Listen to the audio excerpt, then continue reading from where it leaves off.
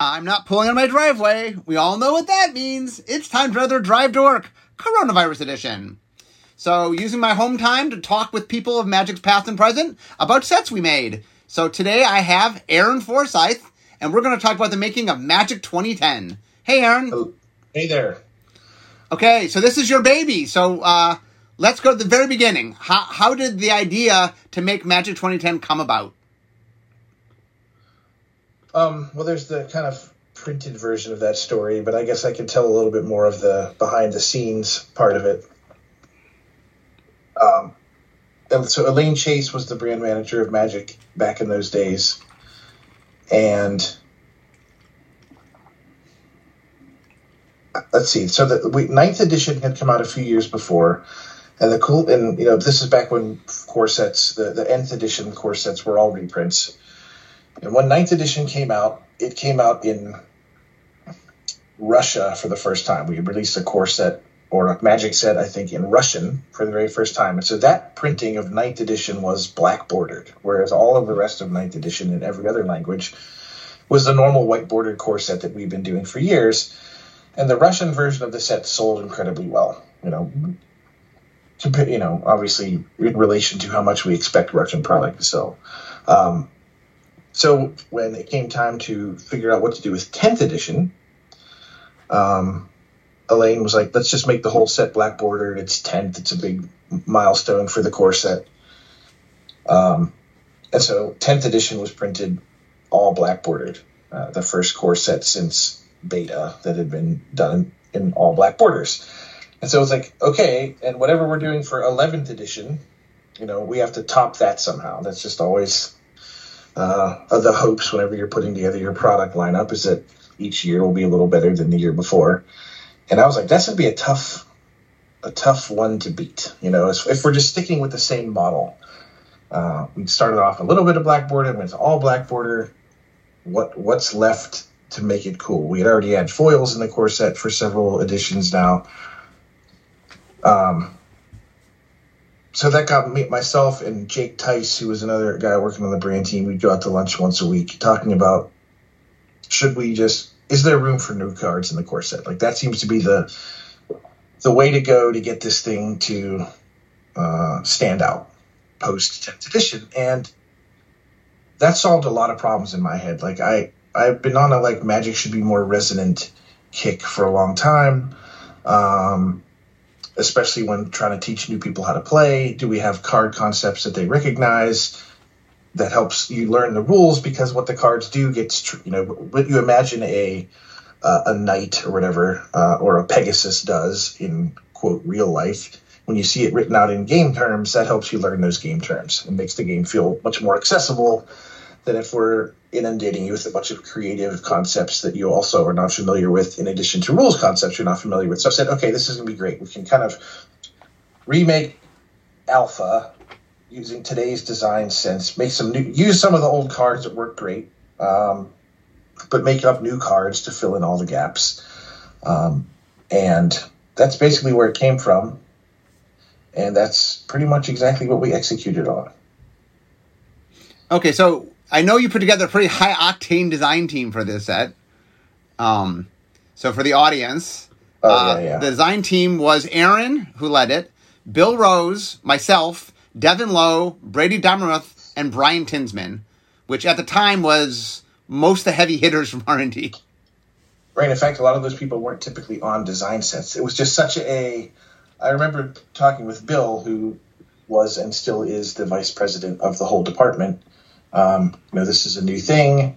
It's going to make a lot of people nervous. Are we sure we're doing it right? So that led him to be like, let's put he wanted to be on the team. He wanted you on the team. Let's just get everybody that might object or have some concern on the team in the room. Brady was the creative director at that time, in charge of all the art, commissioning, and names and flavor text. Brian was obviously one of our most senior designers. Devin was the head developer. Just like anyone who might take issue with doing this or what, let's get them all in the room, all on board, all working towards the same goal. And it wasn't even particularly contentious. I think everybody saw the idea as a good one. and worked hard to execute on it. But yeah, I think that design team is pretty outsized for, if you read through the card set, just how like very vanilla and tame most of the designs in that set are. Well, one of the things that's interesting is this idea that simple cards are easier to design is just false. That like making a good, clean, simple card is actually pretty hard. That's for sure. Especially if, look at some of our recent sets. We've certainly been getting more and more wordy that simple cards are, diamonds in the rough. A lot of these were not particularly inspired designs. It was just kind of reskins of existing stuff. Tons of vanilla and French vanilla creatures. Like, I think there's like the number of blue creatures in the set that just have flying and no other words is crazy high, because it was just like, what's a sprite do? What's a drake do? What's a whatever, an air elemental do? They all just fly. And we just didn't put any other text on them. And I think that's great for an introductory product. But the set does not have a ton of texture. And as we went through the rest of the series, M11 and so on, we got a little more complex. So there's four, I just counted, there's 4 creatures that are vanilla, vanilla flyers. There's a lot that have like ETB effect. I mean, there's a lot of flyers that don't have are virtual vanilla. Like once they come into play, that's all they are is vanilla. Yeah. So I wouldn't say those cards are hard to make or anything like that. But it was a good starting point. Like, as far as like, let's reset everything. Let's start from the beginning again. Making a bunch of French vanilla cards with either revamped concepts or cherry picking the best concepts that we'd ever done throughout all of Magic. Worked out pretty well. First, for the audience who might not know the terminology, a vanilla creature has no rules text, and a French vanilla creature only has a creature abilities. Usually evergreen creature abilities, but any creature abilities technically. Right, like Sarah Angel is French vanilla. It has flying and vigilance. Yeah. So let me tell you one of my favorite memories from this design team, and I'm curious to. So each of us made a list of what we thought the optimized version of the color, we had to go through and like, okay, you could reprint cards. What is your perfect version of each color through reprints, just reprints? Mm-hmm. And then we compared notes on what the perfect reprints were. Do you remember this exercise? Yeah, I do. I don't remember anything I would have put on the list personally, but yeah, we did a lot of that. Just like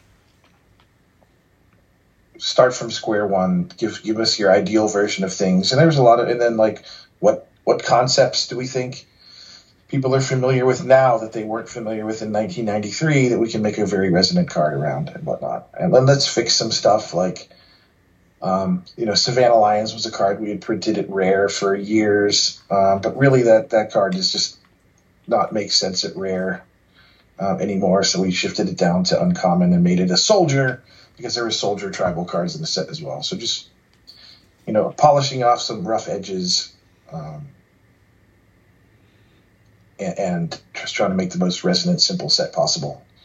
Yeah, I know there were a bunch of cards that were like, we had a cool concept previously, but the card we'd made for it just wasn't a clean version of it. And we're like, okay, let's just do the cleaner version of Concept X, Yeah, and there's some really cool cards that came out of that. I think Acidic Slime might be one of my favorites.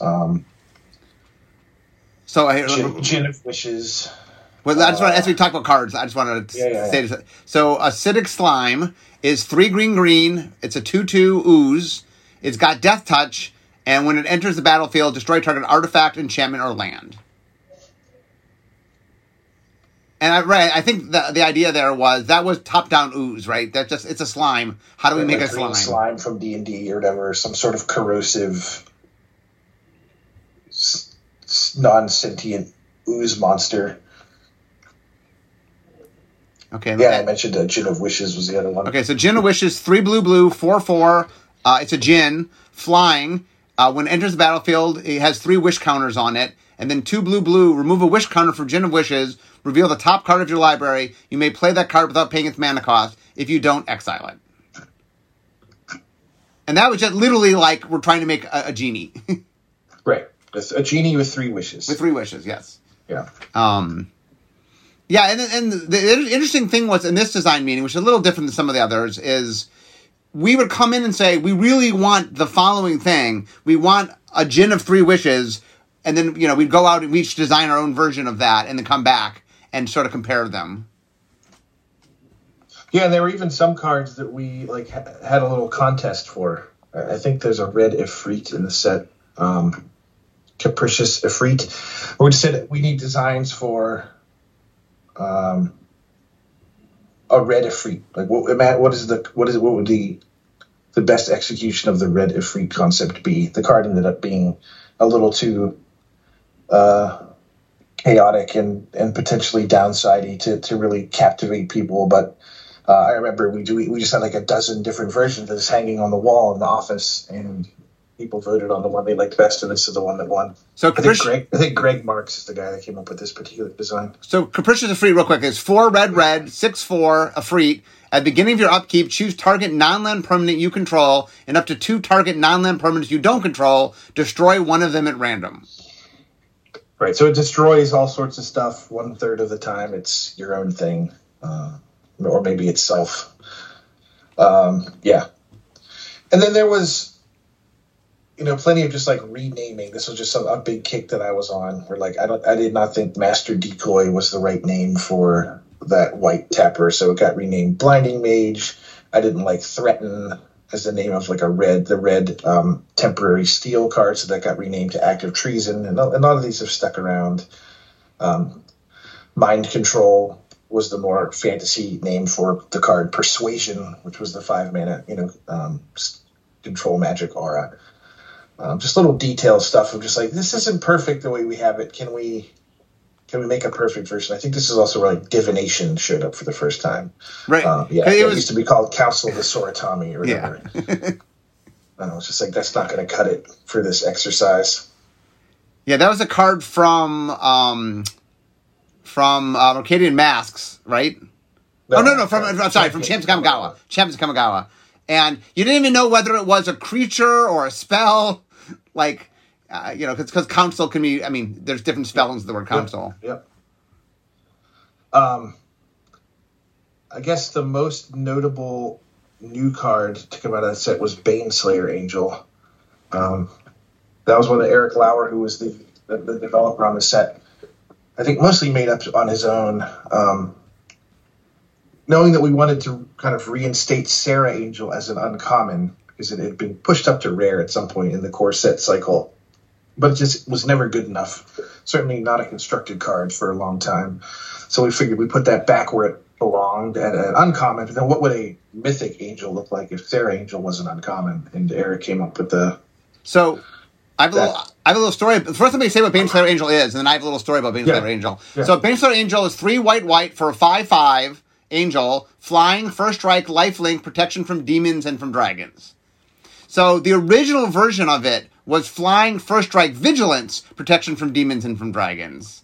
And I really had a big problem. I didn't want to completely outplay Sarah Angel. Okay, obviously, It's obviously better than Sarah Angel, but I felt could we just not make it 100% in every way better? So I convinced Eric to change Vigilance to Lifelink just to make it at least Sarah Angel didn't tap. That there's a slight reason it's not completely overshadowed by that card. So you will not be replacing Sarah Angel with Baneslayer Angel in your stasis deck. Yes, yeah. So I did get him to make that one change.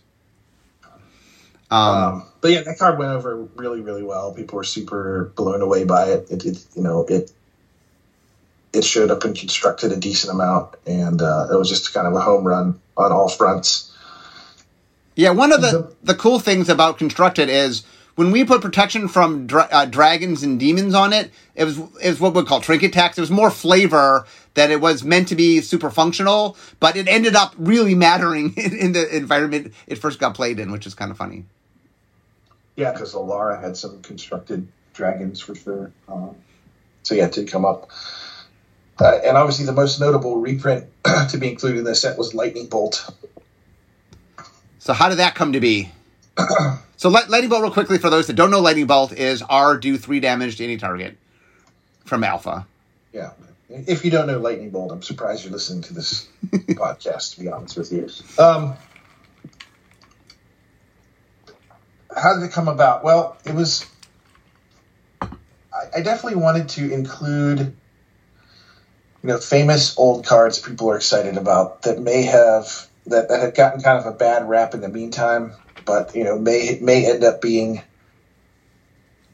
fair enough to include at least for one cycle through a core set, even if we weren't going to make them standard legal all the time. So we have like Birds of Paradise, Hypnotic Spectre, and Lightning Bolt. And it's such a beautiful, clean, powerful card. Simple as all get out, but people have loved playing it since the first days Magic ever existed. And it's very resonant. Like Lightning Bolt's a spell in D&D. It's a super easy to grasp concept, and it's one of those cards people have just been asking for. Why can't you reprint Lightning Bolt? Why can't you reprint Lightning Bolt? I do think it is, on average, too good for standard almost always. But Eric, again, who was the lead developer, was like, I will protect this. I get why you want to do it. It's certainly going to draw a lot of attention to the product and get people to pay attention to this core set compared to others, and maybe even re-engage some lapsed players who might want to come back now and play again once Lightning Bolt shows up in the set. And I think it did all that, and we actually kept it around for M11 as well. And then when we created the modern format, it benefited from those sets being legal, and Lightning Bolt is the most played card in modern. So it certainly is iconic and powerful and awesome, and I was happy to be able to include it, to have it be part of today's Magic, as opposed to something that might just be relegated to the older formats or whatever. It being as played as it is in modern is pretty awesome. It's just one of the all-time bangers of Magic spells. Okay, so Lightning Bolt made it. What cards didn't make it? What cards got considered and didn't end up making it into the set? I'm pretty sure Fireball is on that list. I like it for similar reasons. It has a long history in the game. Oh no, it is in the set. It is in the set. Yeah, okay. You do. That one probably shouldn't have made it. It is not an easy spell to resolve. I'm trying to think of what we talked about. Counterspell. We did. And Counterspell actually came up in many different M set discussions for years. It has that similar simplicity plus power plus famousness appeal that could do a lot of work to get people to engage. It's probably not as healthy as Lightning Bolt was. What else? Swords to Plowshares was talked about. It was on a list. It didn't take long to eliminate that one from the running. Do you remember any in particular? I'm trying to think. I remember. We was this the core set we tried Rancor, or was that a different core set? We actually did print Rancor in a later core set. In a later core set, okay. 12 or something like that. I know we talked about it for a while, and I'm not sure whether this is one of the sets where we talked about it, and then we eventually did do it. Yep. 13. Yeah, we did do Rancor. And it might have been talked about here. There's certainly a fun, powerful card. Yeah. I remember a weird card we talked about that it wasn't really a power level thing, but we had some very serious talks about Prodigal Sorcerer. It isn't really a blue thing anymore, but it was a fun card, and we decided that it just added too much complexity to. We actually printed the red version from Planar Chaos in the set. Prodigal Pyromancer is in better than uncommon, right? That uncommon, right? Yeah. All those effects do tend to gum up games in limited, where it's just like if you have got two of them, for instance, if they were common, that would happen a lot, and then your opponent just draws cards that they can't cast, just keeps drawing 2 toughness creatures or 1 toughness creatures, and doesn't even get to cast their spells. So those creatures permanents that can sit there and invalidate large numbers of draw steps are generally frowned upon. It is interesting, like how Prodigal Sorcerer being blue, which was, gave blue an angle that it didn't otherwise have with any other cards, but in red it's kind of forgettable. It just vanishes into the sea of ways to kill things in red. Yeah. Yeah, well, it's interesting that one of the balances on doing sets in general, not just Magic 2010, but is this balance of nostalgia and then sort of simplicity and resonance, right? That some of the times, you want to bring back things because people just have fond memories of them, and sometimes there's things that are just so clean and simple. And then the cross-section of the little Venn diagram, like, what are the nostalgic things, but they're very clean and simple. And I know we examined a lot of them for this set. A lot of them are in this set. Yeah, another big addition the set made to Magic is the cycle of dual lands. The M10 lands or buddy lands, like Dragon Skull Summit, I guess is a good example if you want to read that one aloud. Sure. Dragon Skull Summit enters the battlefield tapped unless you control a swamp or a mountain. Tap, add black or red to your mana pool. That's as printed. Now we just say tap, add red or black. Right. We wanted dual lands. We knew those were things players like. They're kind of an important thing to learn early on in your Magic journey, that you can build more ambitious mana bases if you get the right lands. And a lot of the lands that we liked for constructed, both the pain lands from Ice Age, which do damage to you every time you tap them for one of the two colors, or we call the shock lands from the first Ravnica, which you can put into play untapped if you pay 2 life. Those life payments, we just figured, we'd seen it over and over again, that newer players bounce off those really hard. They don't have any interest in lands that hurt you, because you have free access to infinite basic lands that don't hurt you. Why would I want to do this to myself? Like they overvalue their own life totals, especially at higher life totals. So instead of trying to play into that tension, we wanted to come up with what's a good cycle of constructed level dual lands that doesn't involve life loss or damage or anything like that. And it took us quite a few iterations to land on this one. But I'm really happy with it. We obviously finished the cycle later and have reprinted them a couple times. And they show up in tons of different formats, Commander, Modern, now and again, Pioneer for sure. I love them. So speaking of lands, here's a story I remember from this set, is we decided that what we were going to try to do for the basic lands is find our 4 favorite pieces of art. Like, what were the best plain art we've ever done? And I remember we had, there's a lot of discussion in the pit about, what's the best plains? What's the best island? And, obviously the art director had the final call on this, but there was a lot of discussion about, what is the all-time best plains in Magic, stuff like that. And I know we spent a lot of time on picking which of the basic lands this set was going to have.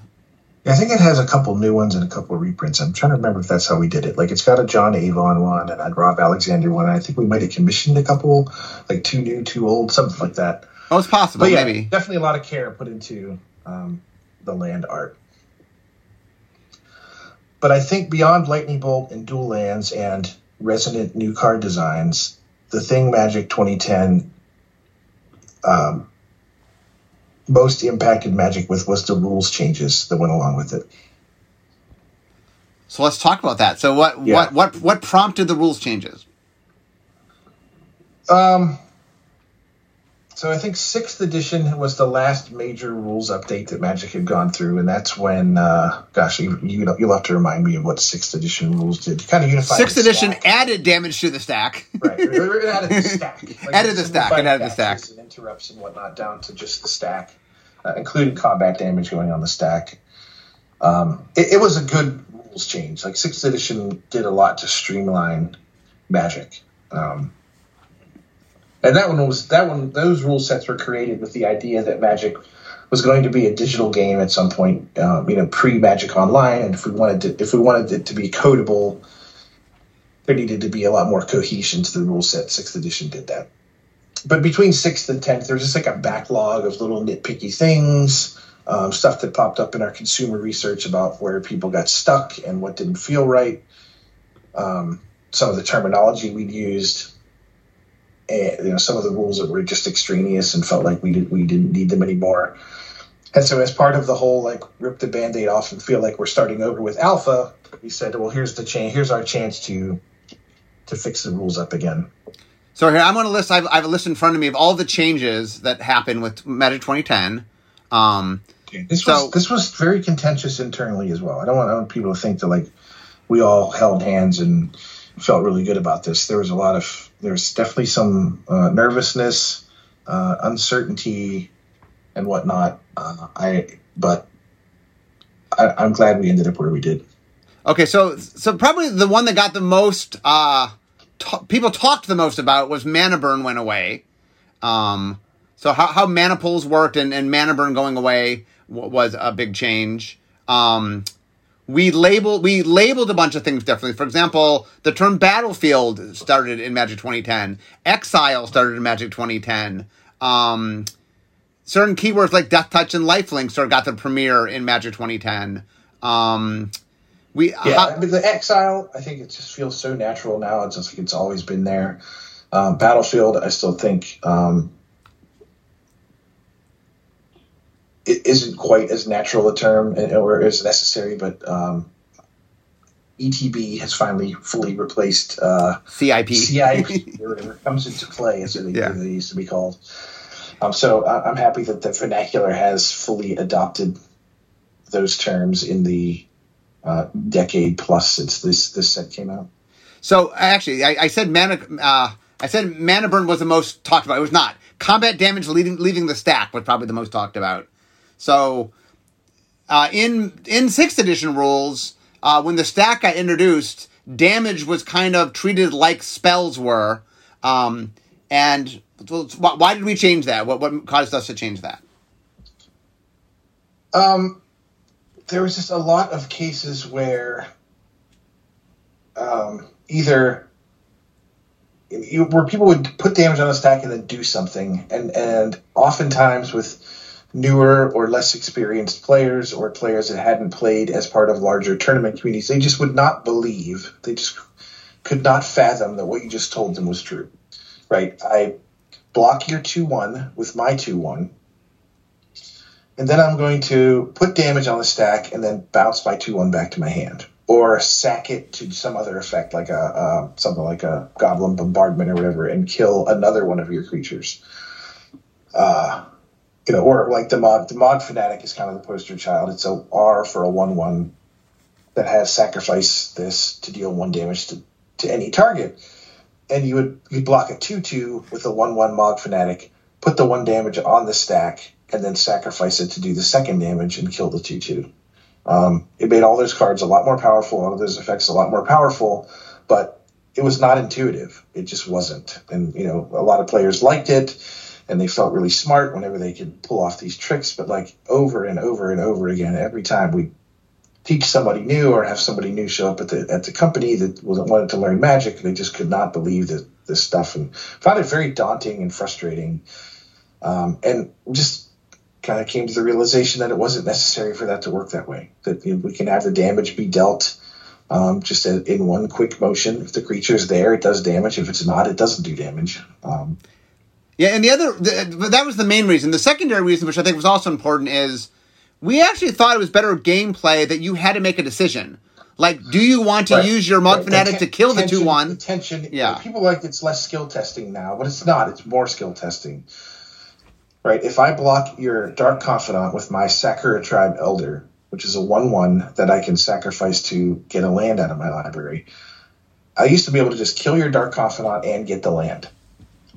But now it's which do I want to do more? Do I need the land or do I need to kill your creature? And you can, lose a game by making the wrong decision there. And I think a lot of the higher level players saw that, just this isn't easier. It's easier to explain and simpler from a rules perspective, but the gameplay decisions are actually harder. Another big change that is we changed how blocking multiple blockers worked. That was kind of a necessary thing to go with the combat damage not on the stack. We still wanted the defending player to have some ability to react to what the attacker was doing. So if we didn't institute the kind of order the blockers part of combat, it would be you block a 4/4 with 3 2/2s,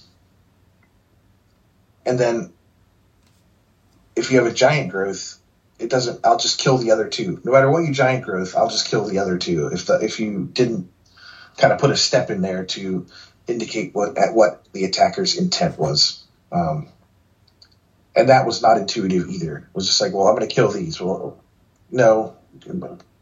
If you said you're going to kill this one, that's the one I want a giant growth. No, well, then I'll just kill the other two. And it just was very frustrating, and it made those kind of damage prevention effects and things like that really bad in multi-blocking scenarios. So we had to add this. If there are multiple blockers, the attacker has to order them kind of in a row of how he plans to damage them down the line.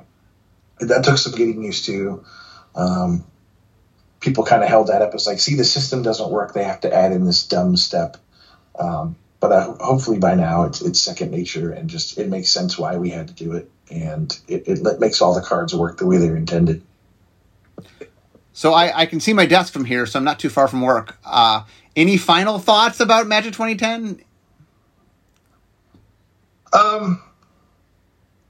I thought it was just a great way to open up the door for us as a group to embrace more resonant designs, and that stuff went on to influence, I think, how we did Zendikar, Innistrad, and all those other really awesome sets that came after it. It gave the core set family of products a lot more legs for the coming years. Not endless. Obviously, we've stopped doing them for now, and we've just found there's better ways, like with Arena, to teach people to play than to create a specific product just for newer people to engage with. But yeah, I mean, all that stuff added together, it makes the set stand out a lot as one of the kind of turning points for Magic. That's legacy still lives on today in various forms, and for as simple as the cards are themselves, it's a set that I'm still very proud of today. So I did a podcast with Matt Place, that you guys can all go listen to just a few weeks ago, where Matt and I listed what we thought the 10 most influential Magic sets of all time were. And Magic 2010 made my top 10. So I feel like sort of the push of resonance, there was a lot of sort of things that said this is important that really sort of shaped the things that came after it. So anyway, just a little side note that I do think that Magic 2010 was it a good set in a vacuum, but it really sort of highlighted some things and stressed R&D as a whole, things that were important that really much influenced all the sets that came after it. So, great to hear that. Anyway, I can now see my desk, so we all know what that means. It means the end of my drive to work. So instead of talking Magic, it's time for me to be making Magic. So Aaron, thanks for being with us today. You got it. And all you, I will see you next time. Bye-bye.